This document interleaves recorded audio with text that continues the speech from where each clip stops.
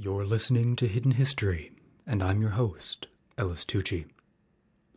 Hidden History is an audio project of Bulletin Technologies, LLC. To find out how you can fly for a fraction of the cost of commercial, visit bulletinflights.com. For those of you that don't know, Hidden History is broadcast every week out of Carlisle, Pennsylvania. So, for this week's episode, I wanted to do something a little bit more local. Today we're going to be talking about something sweeter than the electronic music from last week's episode. Today we'll be talking about H.B. Reese, Milton Hershey, Wilbur Chocolate, and the long journey to create a candy empire. This is Hidden History. You're listening to Episode 3, The Sweetest Place on Earth. Hey, Rocky, watch me pull a rabbit out of my hat. Cookie smoke, Bullwinkle. It's the new Hershey's Kisses snack pack. Wow, a message in a bottle. Fan mail from some flounder. No, it's our new snack pack again. Look, there's 8 Hershey's Kisses inside. Yum. Each with that big tablespoon of Hershey's chocolate. And it's the same price as a candy bar. Again. I gotta get me a new hat. I gotta get the new Hershey's Kisses snack pack. That was a commercial from 1986 for Hershey's Kisses snack packs, featuring the cartoon characters Rocky the Flying Squirrel and Bullwinkle the Moose, who at that point had been off the air for nearly 2 decades, but that's beside the point. The modern history of America's obsession with milk chocolate began far before the mid-'80s. So let's start at the beginning. Daniel Peter, a Swiss chocolatier, was the first to create milk chocolate in 1876 by using a relatively new product, powdered milk, which had been invented in 1867 by Henri Nestlé, who would later go on to found, Nestlé, the largest food company in the world.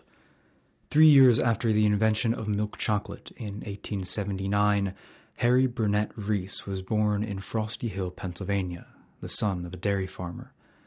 In 1916, Reese moved to the small utopian town of Hershey, Pennsylvania, to become a worker on Hershey Dairy Farm 28A. After enjoying a prosperous job as a dairyman, the Hershey Company closed the farm as a cost-saving measure, and Reese moved himself and his growing family, which by 1928 would consist of Reese, his wife Blanche, and their 16 children, only 13 of which would survive to adulthood, to nearby Spring Grove. After a series of odd jobs, including fishing supervisor for a cannery and 2 different stints in farming, the family moved back to Hershey so that Reese could support his wife and children by working in the chocolate factory as a shipping foreman. Milton Hershey was thought to be one of the fairest employers of his day. He paid his employees well and created proactive company policies that ensured that Hershey employees and their families could live comfortably. Yet, money was always tight, and Harry Reese had an exceptionally large family. So, inspired by his work in Hershey's factory and his 1919 attempt at starting his own company, R&R Candies, he decided to take on a second job, selling confections he made in his basement. Reese was once quoted as saying, "If Hershey can sell a trainload of chocolate a day, I can at least make a living selling candy." So, that's exactly what he did. He started out with after-dinner mints, then moved on to candy bars, with Reese's chocolate-covered dates and raisin clusters selling exceptionally well. He created 2 candy bars named after his children, the Lizzie and Johnny bars. Soon he enjoyed enough success that he was able to quit his job in the Hershey factory. He rented a larger basement, and in 1923, the H.B. Reese Candy Company was formed. Eventually, in 1925, he built a new home and a 100,000-square-foot factory in where else but Hershey, Pennsylvania. Construction was completed in 1926, and for the next 2 years, it was pretty much business as usual. That is, until 1928, when the Reese's Peanut Butter Cup was born. The cups were initially part of a line of bulk candy assortments that were sold in department stores for resale by weight.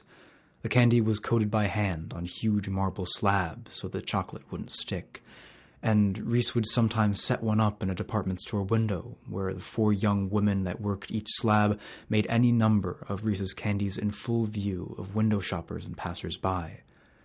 Then came the Great Depression, and just like everywhere else, things were tight in the little town of Hershey.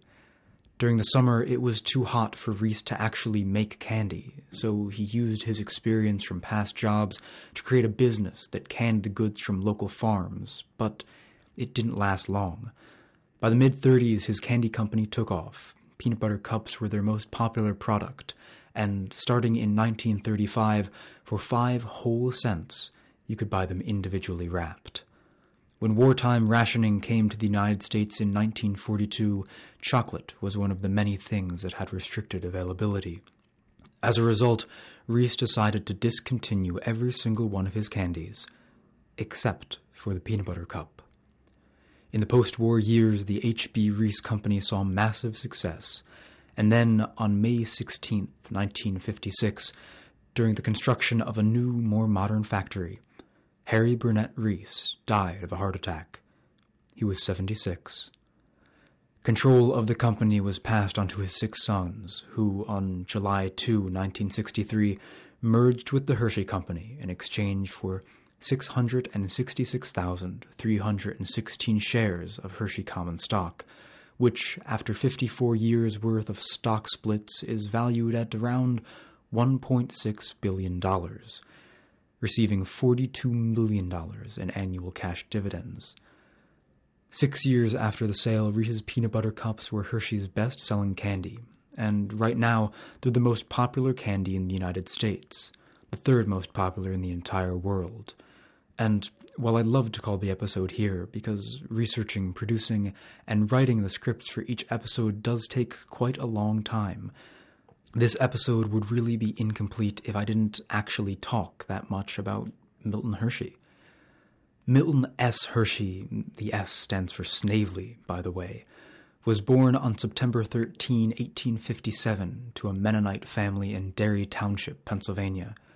He grew up speaking Pennsylvania Dutch, and he only ever received up to a 4th grade education.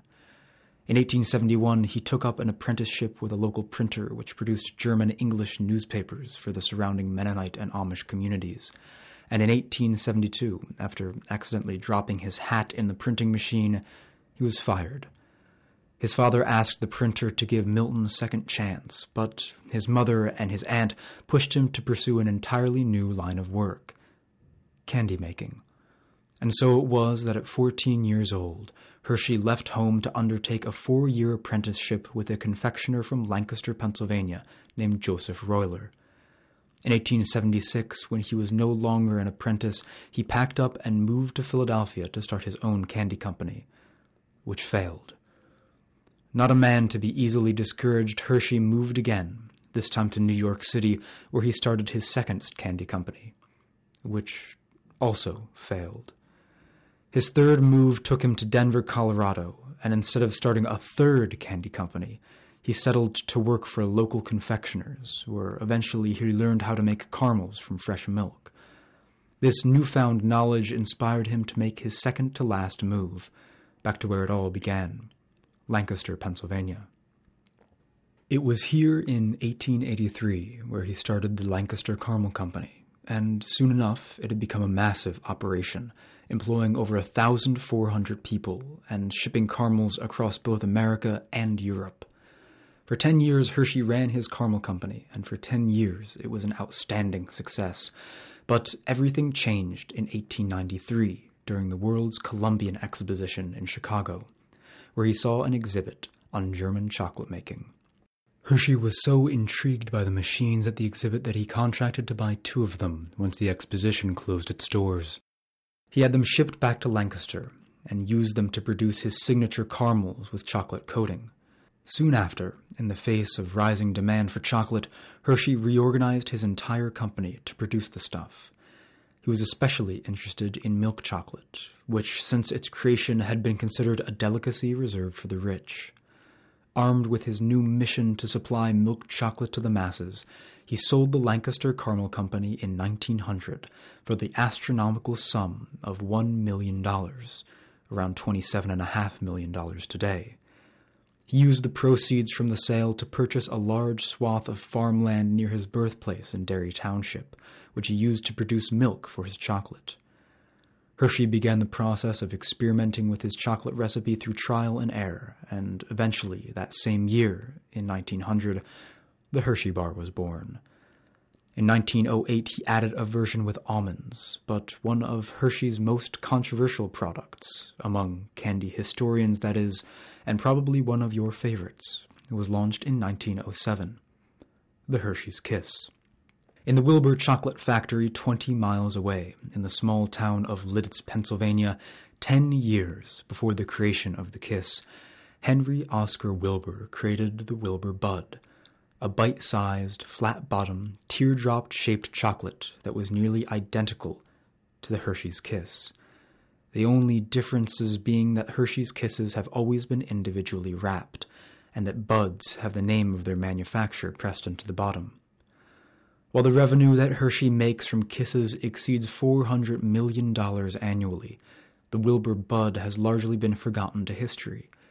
And in January 2016, the Wilbur Chocolate Factory closed its doors for the last time, ending a 125-year-old tradition of chocolate making in Lidditz.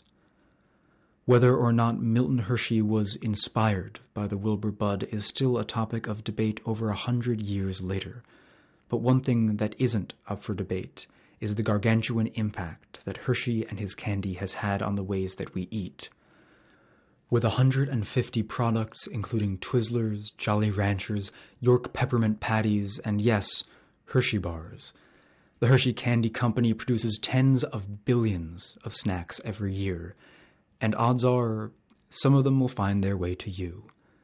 I hope you've enjoyed this episode of Hidden History. It was a whole lot of fun to research and produce, and if I've done my job correctly, hopefully you've learned a few things about some of America's favorite candies.